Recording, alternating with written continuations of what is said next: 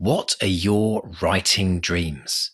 Finishing that book, quitting the day job, becoming a best-selling author? Well, over 4 years, we've studied the advice of over 300 best-selling authors who've collectively sold over 500 million books. And we are excited to announce the Bestseller Academy. If you're ready to take your writing to the next level with accountability, craft, and coaching, your bestseller dreams are now only a click away. To find out more and apply, visit bestsellerexperiment.com/academy. That's bestsellerexperiment.com/academy. Let's run the show. Hello and welcome to the Bestseller Experiment, where we continue to discover what makes a bestseller and inspire you to start, finish and publish your book. I'm Mark Stay. And I'm Mark DeVoe, and we'd like to say thank you to our sponsors today. That's all of our wonderful patrons out there in the world that are supporting this show. We'd like to say a big thank you to our patrons this week. That's Daniel McLagan and Sage Gordon Davis. We are very grateful to have you folks. And if you'd like to join Daniel and Sage in supporting the show, you can get tons of extra bonuses and goodies. Just pop along to bestsellerexperiment.com/support. Mr. Stay, we are kind of going back into lockdown, aren't we? What's going on? Oh, I don't know, mate. I don't know what's going on, but it's a strange old world. It is. Strange old world. We're living in very, very strange times. I think what's really fascinating right now is there's a lot of writers out there who are drawing from all these experiences that are happening. And I'm sure we're going to see lots of interesting stories coming out, which are going to be influenced by what we're all experiencing right now. And I bet you there's tons already on Amazon that have already been written and are out there. But it's going to be really interesting to see how it shapes people's writing with this experience of isolation and shrinkage and lack of socialization. Well, funny enough, the author we've got, fantastic author that we're talking to in our special interview this week, and he was one of the first ones I interviewed post-lockdown, because we had a huge backlog. I did a whole ton of people in the first quarter of the year, knowing that I had the film coming up. And we went through that backlog, and he was one of the first. And I interviewed someone today as well for a fantastic episode we've got coming in just a few weeks. And they've been in lockdown. And one of them has a novel that was inspired really by the sense of isolation she got in lockdown. So there's a little treat for you in a few weeks. This is really, really interesting interview. Top secret, not saying who it is. Very interesting. And actually, we should lead with a celebration that we're going to be having in just a couple of weeks, because we are going to be celebrating. Dun dun dun. 4 years? I can't believe it. 4 years of the podcast. 4 years. Good grief. Yeah. So, I mean, the thing is, we could have written 4 books together in that time, but we didn't. We knew for our own sanity that just the one was probably enough. But my goodness, a lot has happened. But if you would like to join us, for a live recording of our 4th celebration, then get on and join us as a patron, because we're going to be inviting all our patrons and all our academates from the Bestseller Academy to join us for that celebration. And that's going to be happening at the time of recording, it's going to be happening kind of mid-October. So look out for that particular Monday. But it'll be recorded a few days before then. So do join us if you want to do that. It's going to be interesting. We're going to be kind of doing an Ask Us Anything, but we're also doing probably a 4-year review. A 4-year. Do you know what 4 years is also the equivalent of? It's kind of bonkers to think. A president or a prime minister. We've done the equivalent. Oh my God. We've done the equivalent, because remember when we started the podcast, we've made podcasts great again. It's kind of interesting because all the podcasts, for anyone who just stumbled across us, and people do stumble across us on iTunes, or this podcast kind of started in the midst of the last US general election. We had Bryan Cranston on the show, episode 7, I think he came on, and we had this massive blow up where our podcast became international news along with Bryan Cranston because of some comments he said about a certain future president of the US. And it's kind of interesting that we're hitting these milestones at the same time when all this is happening. So I hope there's not some weird synergy that's going on, and whether we're responsible for how the world's turning out. Who knows? Wouldn't that be terrible? Funny. But anyway, parallel universes and all that. It's been 3 years almost since we released our book. So we're coming up to a 3-year anniversary of Back to Reality, which in itself, I can't even believe that. That's bonkers. Absolutely. Yeah, it's officially backlist. Back to the backlist. Yeah. But still going strong. I mean, 5-star reviews. I mean, this is the great thing. Folks, if you haven't finished a book, our job is to get you to the end, because once it's out there, you get to enjoy the book's journey for maybe the rest of your life. You just never know.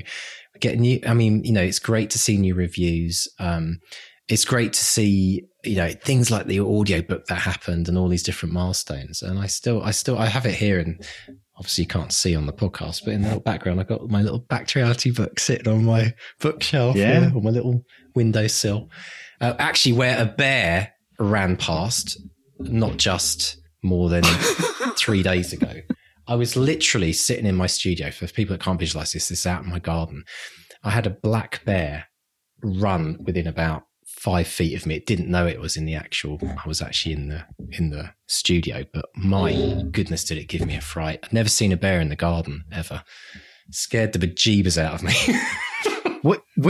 We get excited when we see a rabbit. Right, I remember living in the UK. It's like, there's a fox in the garden again. Oh, yeah, this was a bear rabbit that ran past my studio and then decided to head off and climb a fence and disappear into the distance, thankfully. Meanwhile, my little cat, Ginny, was outside the door of the studio and went up on her haunches as if she was about to take it on. I opened the door and was like, Ginny, get inside. And it's like, and then she bolted for the other direction. Bless her. But yeah, it's this real life drama. Wow. You're on a movie set. I'm in my garden. There's equals amount of action happening. Bonkers. Yeah, well, at least we can call cut. The bear doesn't obey direction, exactly. Doesn't take direction well. No. Do you know, funny enough, Shannon Mayer, who we had on the show a number of times, phenomenal indie author. If you haven't listened to any of her interviews with us, you've got to go back and listen to them. The first ever book I read of her, in the very first chapter, was based on Vancouver Island, where I am, and it was a bear attack. So that always goes into my head when I'm walking around the big forests here. I'm thinking of that scene that she wrote. It was one of her very first books. She wrote a bear attack, as obviously inspired by where we live, which is bonkers. But anyway, on to more less dramatic, or maybe more dramatic things. How's everything going in your life this week? It's been a bit of a interesting few days for you. Yeah, we're starting to see assemblies of the film now. So that's where the editor puts together a very, very rough cut of the scene. So we've had the dailies. The dailies are where they just take the best takes of each scene. So you might get 2 or 3 different takes of the same scene. And that's where, you see this on DVD, Blu-ray extras, where you get the clap award action, and then you see the actors do their thing, cut, and then the actors go, is that right? Happy with that? Blah, blah, that sort of thing. But the assemblies are where the editor has actually put the scene together. So we're now seeing the movie become a movie. And this is such an important lesson to learn for screenwriters. This is where you have to let go of the script.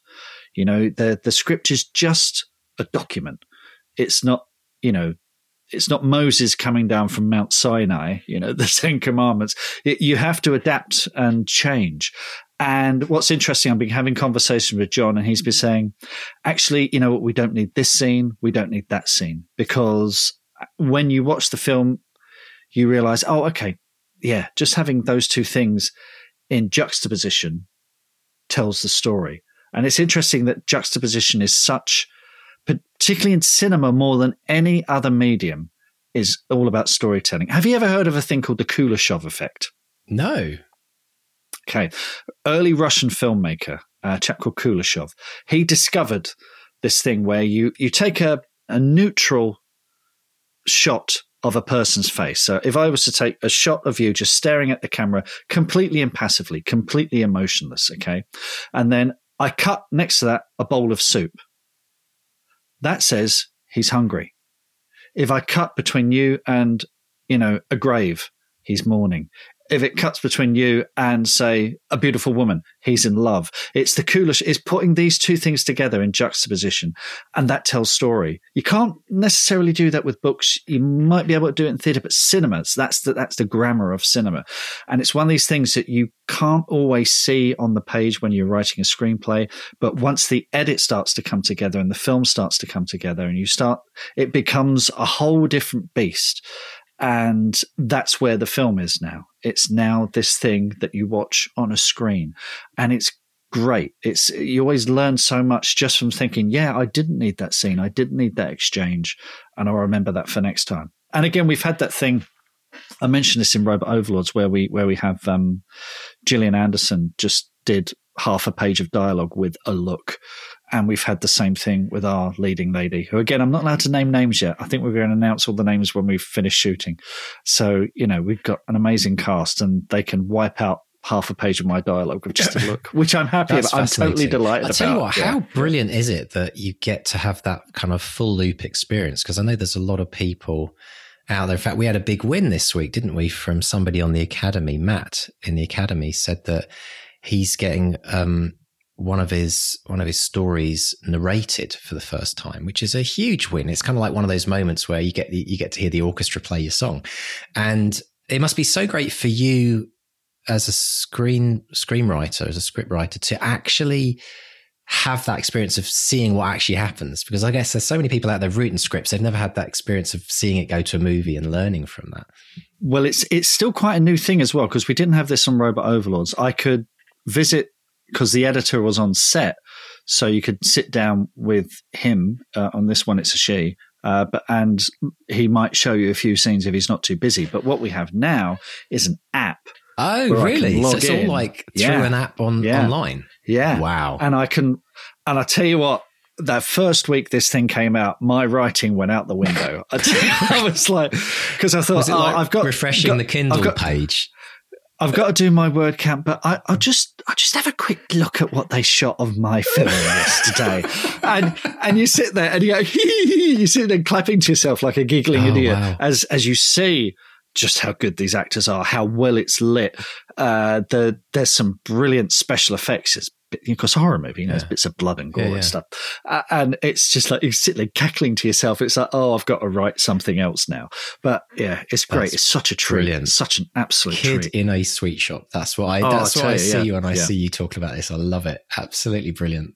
Fantastic. Well, can't wait to see what happens. It's an incredible story, and it's just brilliant fun to catch up with you every couple of weeks and find out how it's all going. And stay tuned. Stay tuned, folks, for more.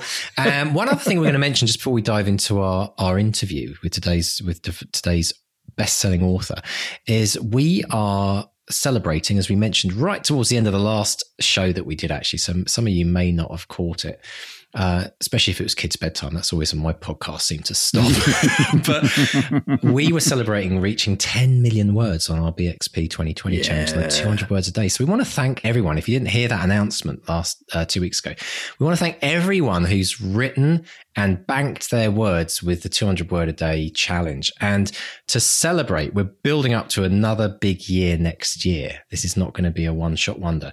But to celebrate, we're going to be launching, actually today, when this podcast goes live, we're launching the new 200 words a day 5-day challenge. So if you're warming up for NaNoWriMo maybe in November, or if you are just thinking of writing your book, or you're wanting to get back into writing, or you've been struggling during COVID and if you've lost that writing habit, we want to challenge you to try the 200 word a day challenge for 5 days, from Monday to a Friday, or, 5 consecutive days. If you want to start on a Wednesday to a Sunday, that's fine as well.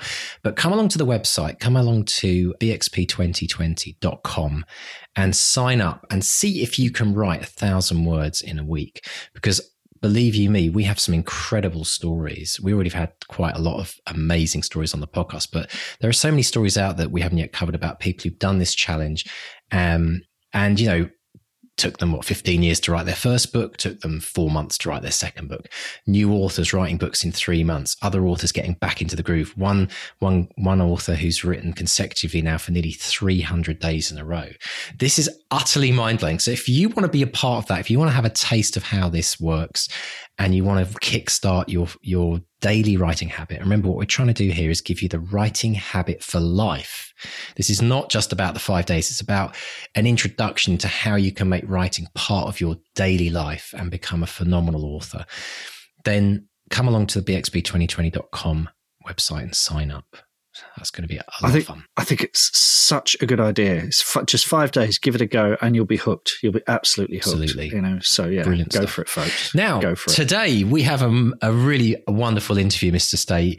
Give us the lowdown on today's guest. Well, today's guest is Charles Stross. He's a science fiction writer of 6 Hugo-nominated novels and winner of the 2005, 2010 and 2014 Hugo Awards for Best Novella. He's won all sorts of other awards and been translated into 12 other languages. He's written over 20 books, including the Eschaton series, The Merchant Princes, The Laundry Files, The Halting Saint, Saturn's Children.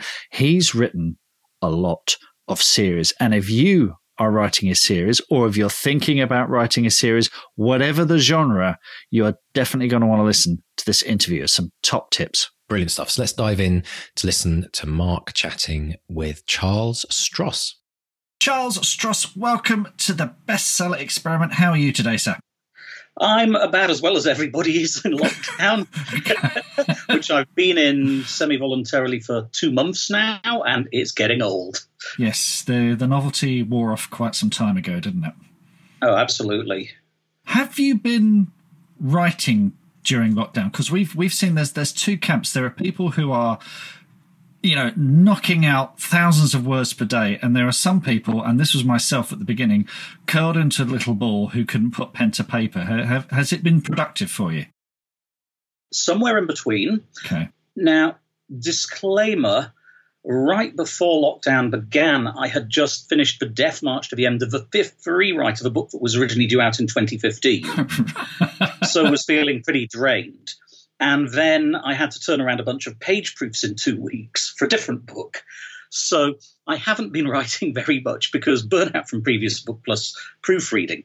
Having said that, I'm beginning to get back to work on a project, but I'm finding it hard to work. I'm probably performing at about 10 to 20% of normal. Well, let's talk about your new novel, Dead Lies Dreaming, which is set in the Laundry Files universe, but has all new characters and readers can jump in here. And here's the opening line, listeners. This will give you a taste of what you're in for. The opening line is, Imp froze as he rounded the corner onto Regent Street and saw 4 elven warriors shackling a Santa to a stainless steel cross outside Hamley's toy shop.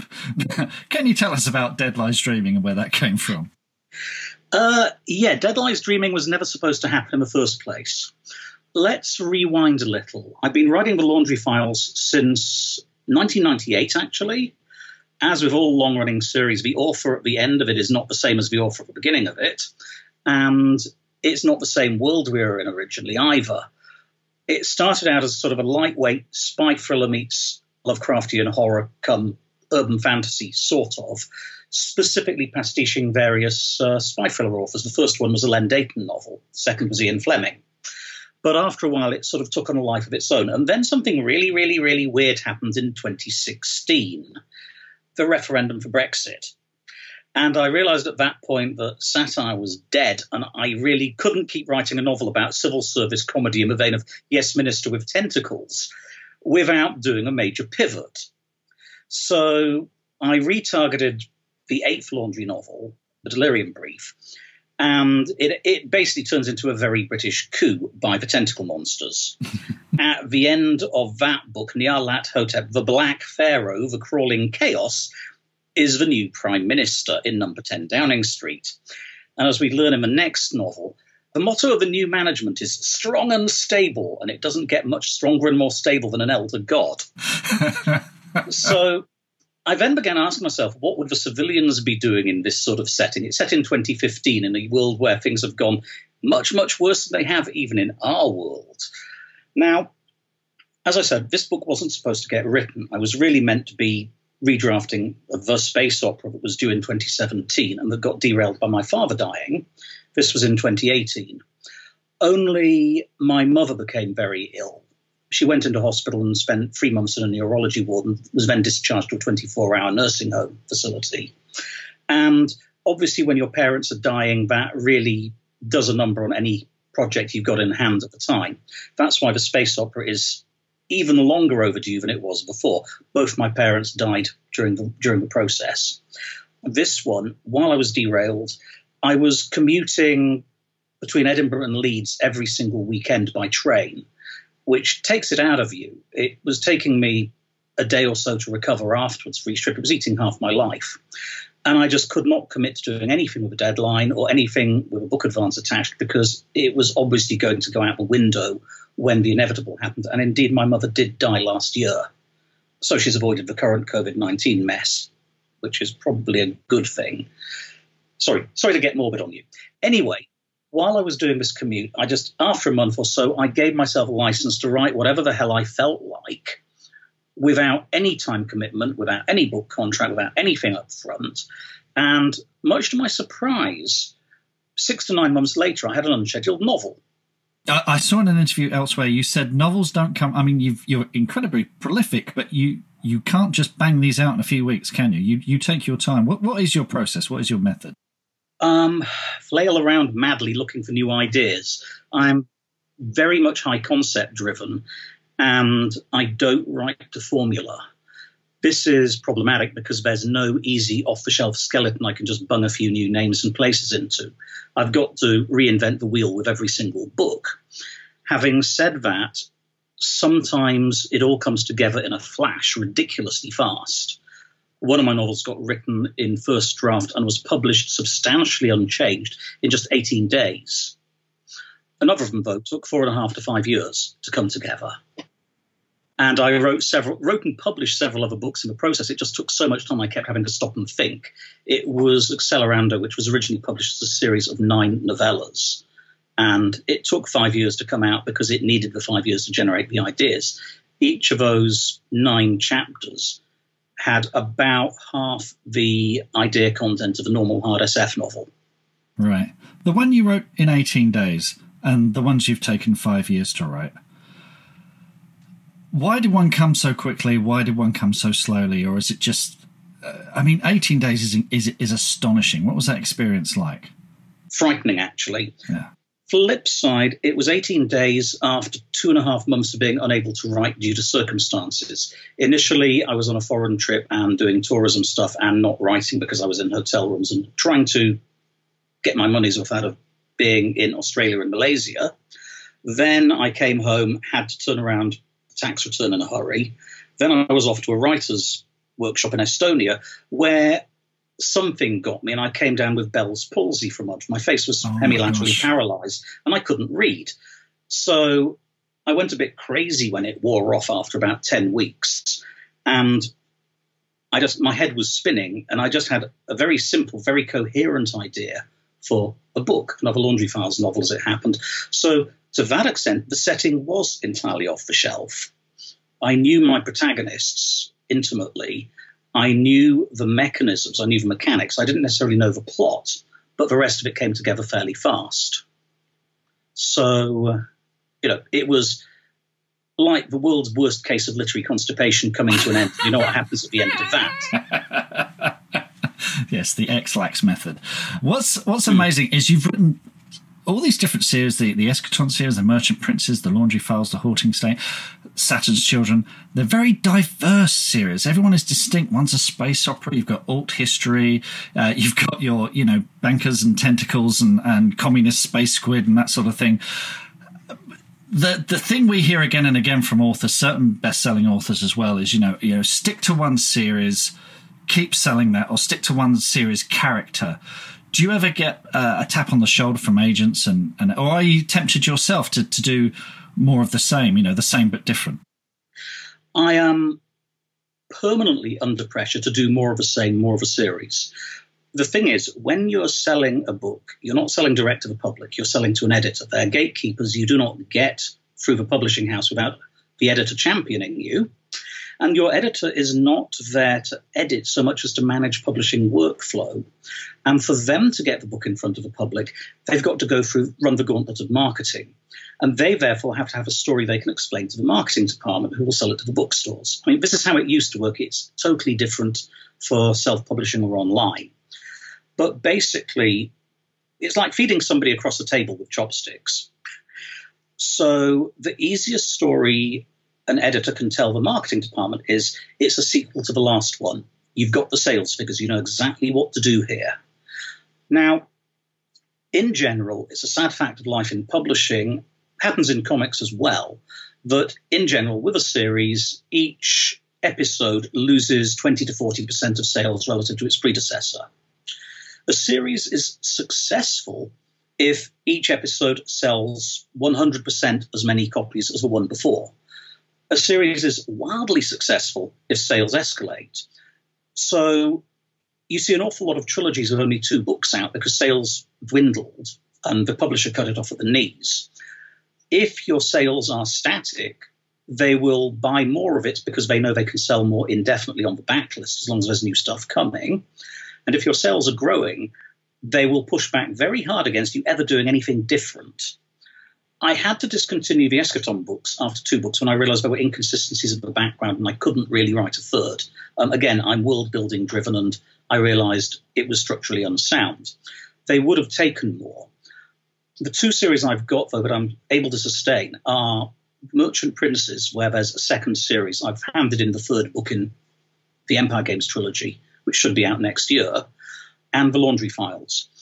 Dead Lies Dreaming, my original concept was it wouldn't even be part of The Laundry Files because The Laundry doesn't appear in it anywhere, but it's going to be marketed as Laundry Files because that's what sells. It's a story for the marketing department. Hopefully the readers won't be too put off by not recognizing any of the characters. But as we said earlier, Dead Lies Dreaming, all new characters, new readers can jump in, which I guess is a great way of sustaining a series but keeping it fresh. Yeah, series entry points are important. Once you've got more than about 5 books in a series, it becomes very difficult for a new reader to get on board. We see publishers doing stuff like discounting the first volume in ebook indefinitely, but it's not really ideal. If there's nothing quite as daunting as being told, here's a really good series. Oh, there's only 14 books in it so far. The Laundry Files itself, the original book is an entry point, the Atrocity Archives. Book 5, the Rhesus Chart, is an entry point. That's a vampire one I mentioned. It's a point at which the style of the series takes a left turn. Book 7, The Nightmare Stacks, is an entry point. And Dead Lies Dreaming was really the start of an entirely new series. But I'm trying to keep it to 1 entry point every 3 books maximum at this point, simply because otherwise it's too difficult for new readers. The Merchant Princes books, the first series, they were meant to be big, fat, techno-thrillerish books and got sold as cut in half and sold with sort of thin high fantasy branding. The version sold in the UK is reassembled in omnibuses, which are much closer to how I intended them. The sequel is a trilogy, and it's mostly new characters. I mean, the original protagonist shows up, but she's to some extent backgrounded. My internal elevator pitch was Merchant Princes, The Next Generation. It picks the story up 17 to 18 years later. And again, this is part of get a new entry point for new readers. Yeah. It's you've got these ongoing series and they're running in parallel with each other. Do you have a system in place to keep tabs on them? You know, you must have a long stream of characters and places and incidents that, you know, do you keep them in your head, or do you have, what sort of filing system do you have? Do you have a wiki, anything like that? I'm a pantser, not a plotter. The result is there's no wiki, there is no world book. I'm not going to do a Peter Hamilton on you and publish my notes. I wish I could, because I'm now middle-aged and suffering from middle-aged memory problems. The way to do it, in my experience, is thin the herd periodically, massacre a whole bunch of your characters. You have a Red Wedding. The original Merchant Princes series ends with me carpet bombing the equivalent of Middle-earth with B-52s. You know, nothing shuts down a whole bunch of plot lines like a nuclear war. The Laundry Files is a bit different. To some extent, I'm a bit closer to it and more immersed in it.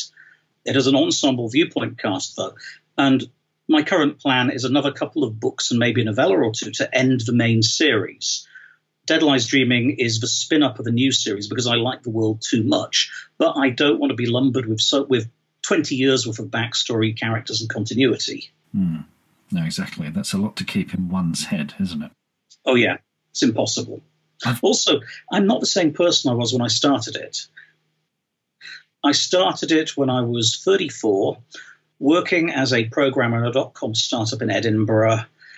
Since then, well, I'm now 55. I've got married. I have middle-aged health issues.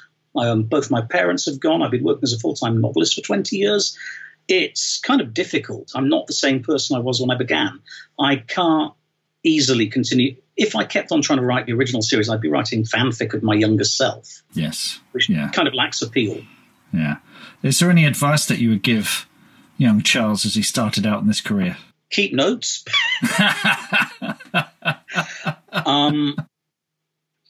Don't ever, ever, ever propose to write a project that you're not in love with, because if you do, you run the risk of being stuck with it for 5 or 10 years for the money, doing something you don't like.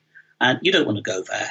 If you need to earn a living doing something you don't like, become an accountant. No, that's very, very good. I've been there myself. That's very good advice. I have a listener question from Mimo Saar, who asks, I'm always very interested to hear about time management. How much time does Charles spend with new ideas, editing, work in progress, marketing, publicity? So how do you break your day up? Do you do a lot a certain time for writing? No, I'm pretty random, actually. I discovered about 5-10 years ago I was spending 30 hours a week working at the business of being a writer without writing anything. The writing got done in my spare time. These days, I'm a lousy person to ask for advice because I've got an established career going back 20 years. I have my reader base. There's a term of art you hear in publishing, big name author. What it means is the author's name is in a typeface on the covers of their books that's larger than the title because the author is the marketing brand.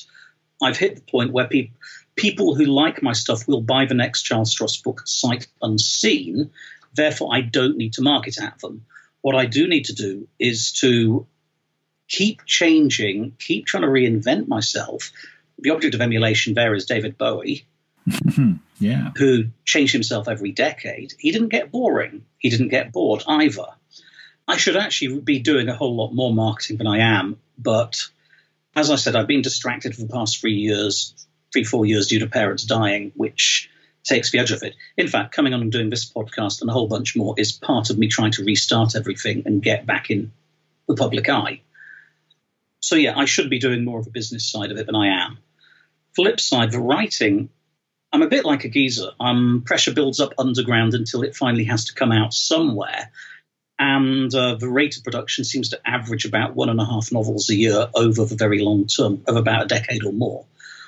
This sounds very prolific to some people, but really it's not. There's always somebody more prolific than you. Was it Frank Richardson who wrote the Billy Bunter books and a whole bunch of others? And a bunch of other pseudonyms. He was writing from about 1910 through 1960. He pretty much wrote 70% of the entire English public school genre. It's estimated he wrote 60 to 70 million words in his career. He hammered these out on manual typewriters, on Underwoods, and he basically broke them. We're talking somebody who broke large lumps of cast iron through typing. I recently had to work on a project which was the complete Mark Twain, and that is 2.7 million words. That is a lot of words to put together. So it's that's nothing. I know one author currently active, naming no names, but she has multiple pseudonyms and has multiple wins in the Hugos and Nebulas. So she's not a nobody, who averages 2.2 million words a year. Wow, crikey. We're all slackers, aren't we? That book I did in 18 days flat left me flat on my back for a month afterwards, recovering. Yes. During those 18 days, I was averaging her regular sustained output. So there's always somebody more prolific than you are. There is. I just want to end. You said you didn't want to give advice for writers because you started out so long ago, but I found a quote from you. Mm-hmm. And you said, about the only eternally valid advice I can offer is to echo Robert A. Heinlein. Write stuff, finish what you start, send it out, and don't wait for it to come back before you write something else. That is pretty evergreen, isn't it? That was advice he gave going back to the 1930s, and I'm pretty sure that Charles Dickens would have recognised it as well. Because if you don't finish it, nobody wants to publish it. If you don't send it out, nobody can read it and publish it. And if you wait for it to come back, what are you going to do if it gets rejected 20 times in a row before it goes bestseller? I mean, look at Stephen Donaldson or J.K. Rowling. Their first novels were rejected an inordinate number of times before they sold. You could write one book and end up waiting 20 years for it to be published. No, just start writing the next immediately. The advice I'd add to that is vary your output. I went for a period of doing a career reboot after a decade of failure in the British market when I decided to go straight to the American market because, as a bank robber said, it's where the money is when asked why he robbed banks. Each novel should be potentially the start of a series, as in have a sequel in mind. Don't start the sequel, though, when you send the first novel out. Just have notes on it, because if the first novel doesn't sell, the sequel is unsaleable. And make the next novel you write the start of a different series in a parallel subgenre. Because if you've had the bad luck to write something that's in a subgenre that's out of fashion, then it ain't going to sell, although it may sell in a decade. So write lots of stuff, write different stuff, mix it up, and keep finishing it and sending it out until eventually something will stick. That is a fantastic place to end, a fantastic piece of advice. Charles Stross, it's been a real pleasure speaking to you today, and hope to speak to you again soon. Thank you very much for having me. 18 days? I knew you'd like that. Well, it's the 18 days and the 5 years bit, which I find fascinating. I mean, we talked just before the interview about a 200-word-a-day challenge writer who went from writing one book that took 15 years to writing their second book in a couple of months. But 5 years and 18 days, that's quite phenomenal, isn't it? Yeah. But, that 18 days did leave him flat on his back for a month recovering. So yeah, there's always... I wouldn't recommend it. There is always that kind of counter, isn't there, to,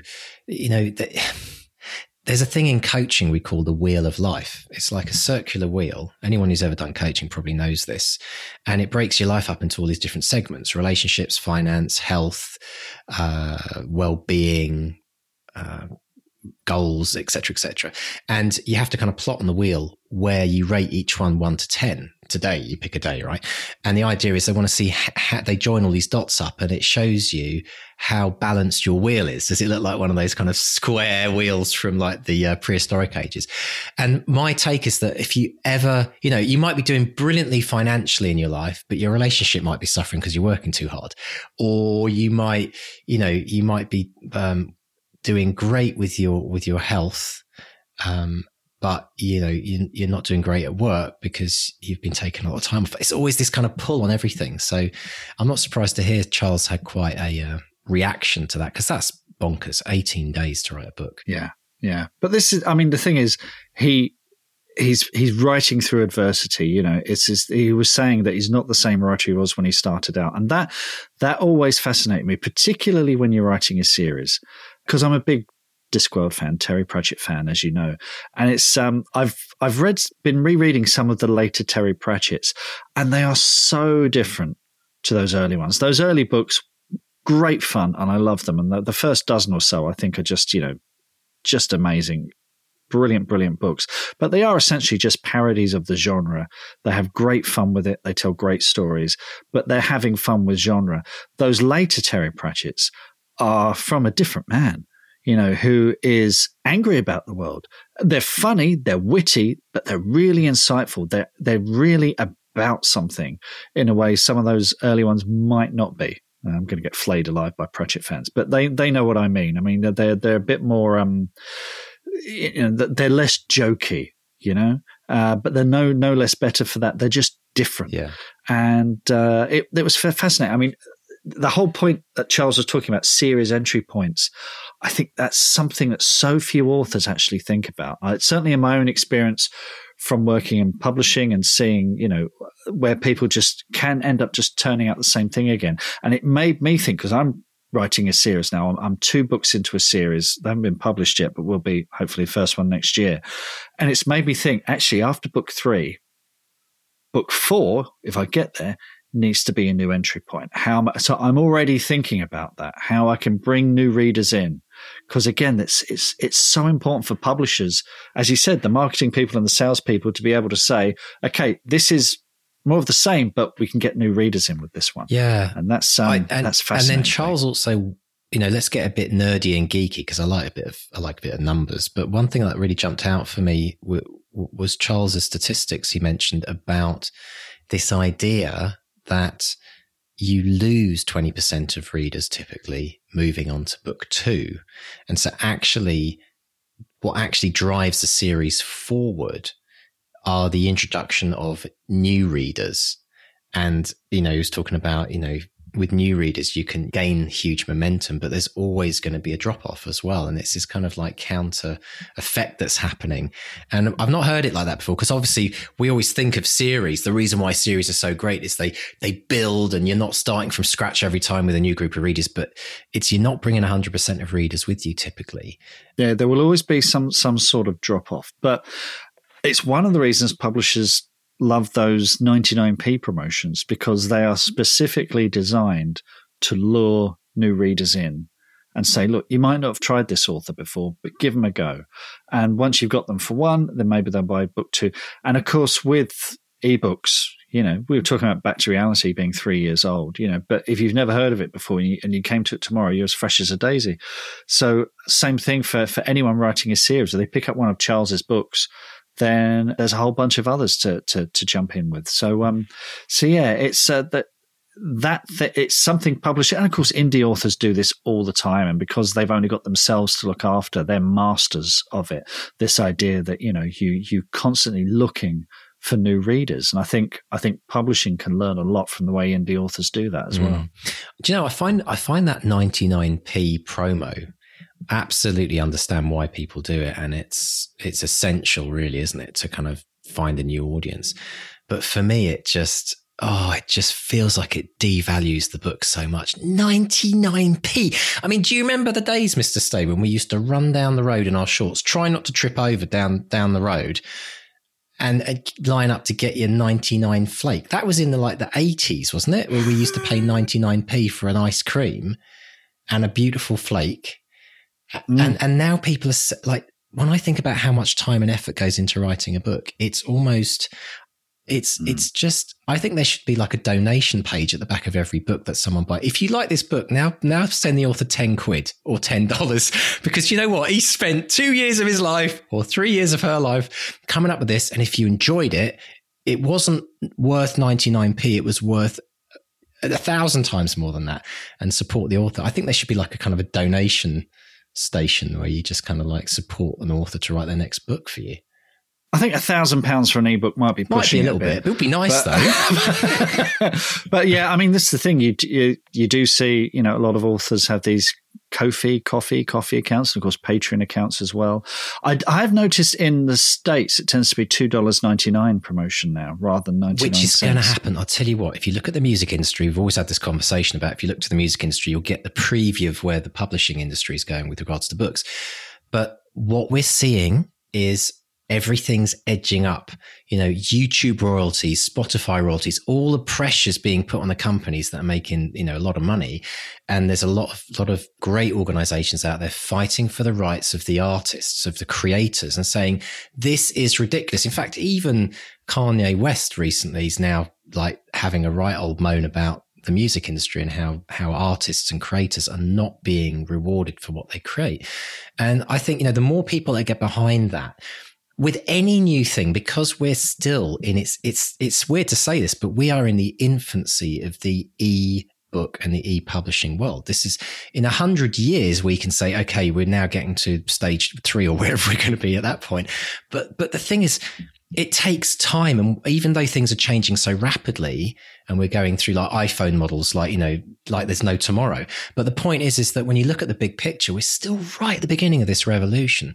And every single time at the beginning of the revolution, when there's massive competition, everyone, it's like you said before, Mark, a race to the bottom. We all have to kind of give away free content and free this and 199p that just to try and get a lottery ticket into the game. But the hope for the future is, and with most models like this, what you see is they evolve and they mature, and eventually they start to recognize the actual value of what a book should be worth. And I mean, I've seen ebooks now that are like £15, £15. I mean, that's becoming more usual. Whereas like a couple of years ago, you'd think, who's trying to sell an ebook for 15 quid? That's ridiculous. Yeah. I mean, I'm buying more and more physical copies now than ever because, it's my preferred format, but also, more money goes to the author. It's interesting. I mean, like you say, in this time more than any other, because musicians were able to rely on revenue from touring. Yeah. And of course, none of them can tour at the moment. Authors used to go to festivals all the time and they get extra revenue from those. In fact, some festivals could be more lucrative for the author than, a year of book sales via the high street. Because if you're a niche specialist author, if you go to romance festivals or crime festivals or science fiction festivals and you sold your own books, I used to do this at MCM Comic Cons and stuff.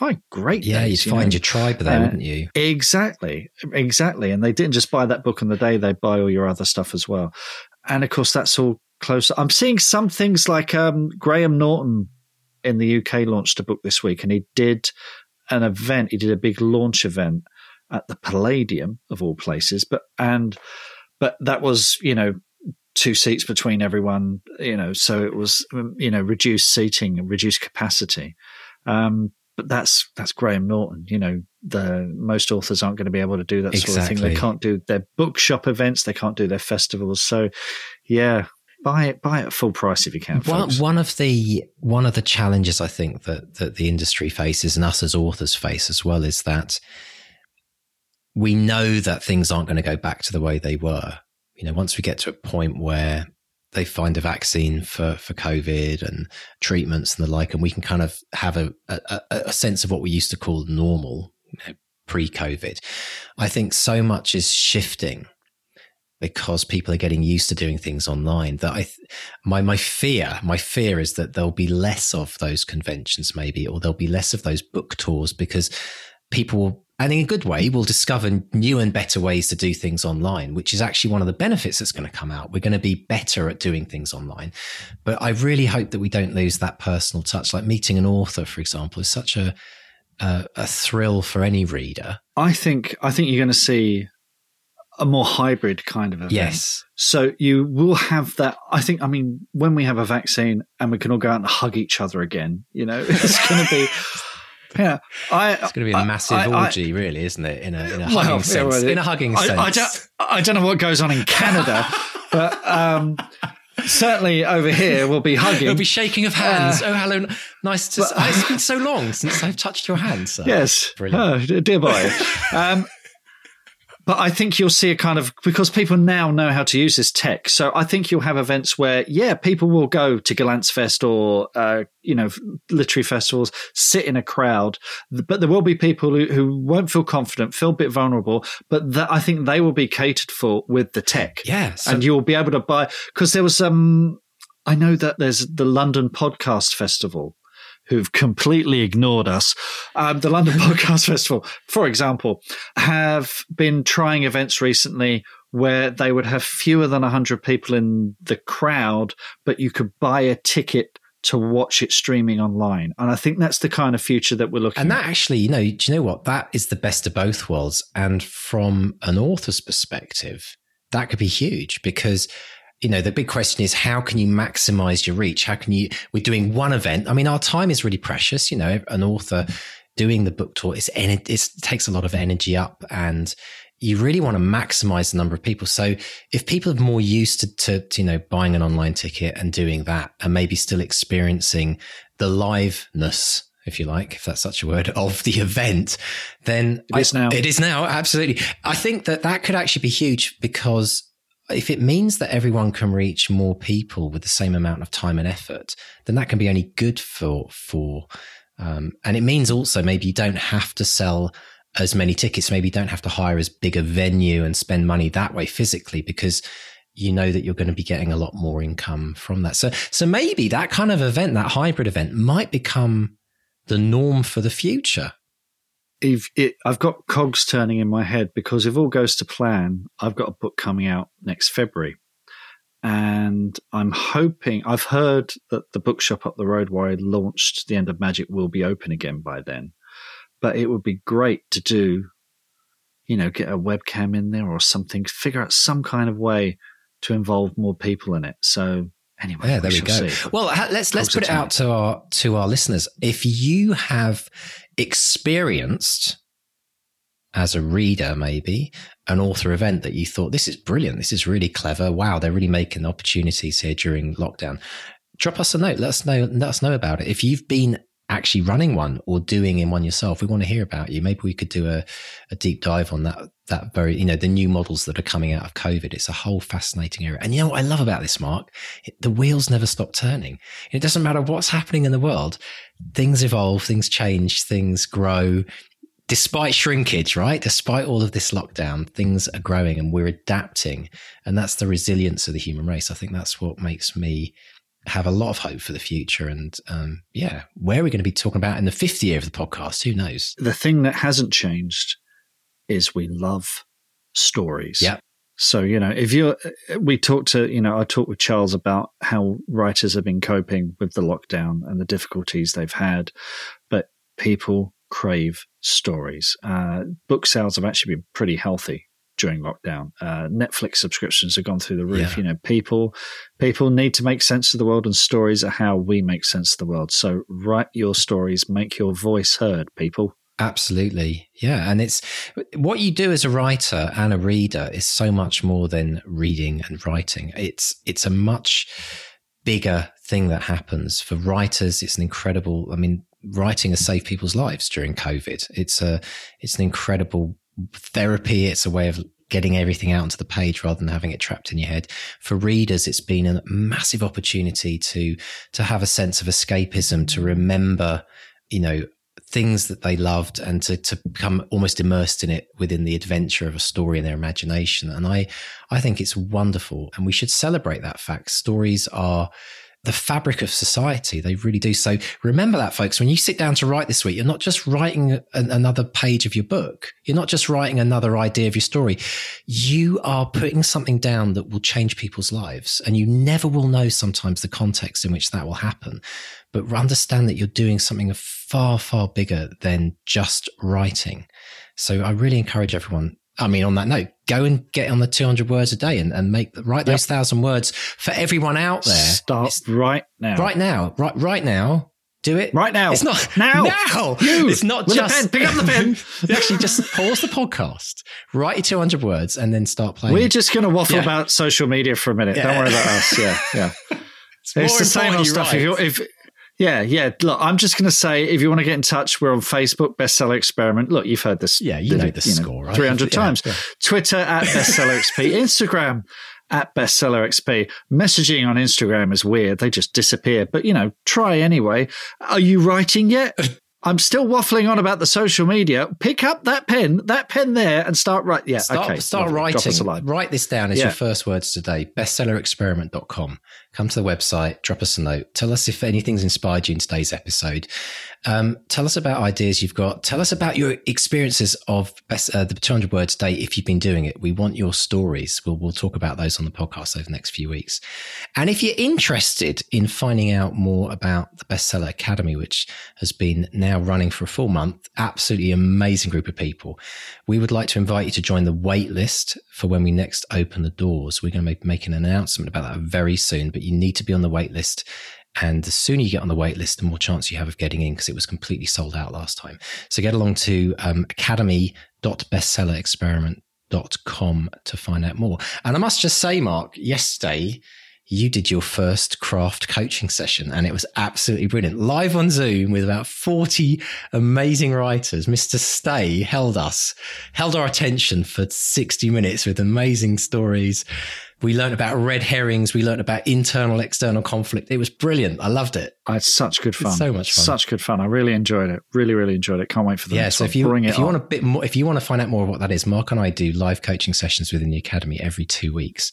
That's part of what you get for joining the Academy. So yeah, pop along and find out more. And it's absolutely incredibly insightful. And I must say, I've got to say this again, thank you to everyone who joined the Academy, because we've always said the people in the Academy, just like our patrons and you as listeners as well, but it's what you contribute that makes the difference. And the knowledge and wisdom you will have as writers is an amazing contribution and a big melting pot, which will make us all better writers, and hopefully help everyone to their kind of biggest dreams for writing. So thank you for being a part of that. We were actually amazed and very appreciative of your involvement. So anyway, we have got an amazing couple of podcasts coming up for you, a couple of reruns next week and 3 weeks from then. And in 2 weeks' time, we'll be joining us for our 4-year celebration, Mr. Stay. It will be in 2 weeks, won't it? Yeah. Goodness me. I can't believe it.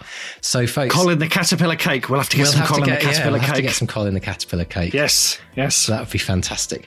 And if you'd like to get in contact, pop along to bestsellerexperiment.com/contact, where you can drop me and Mark a note. We read every note that comes in. We do try to reply to everyone, and we'd love to hear from you. So everyone, we're wishing you well as we go into this winter or fall, autumn or summer if you're over in the other side of the world from where we are right now.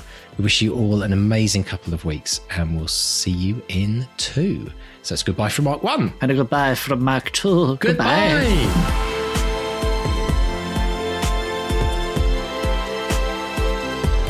Get writing!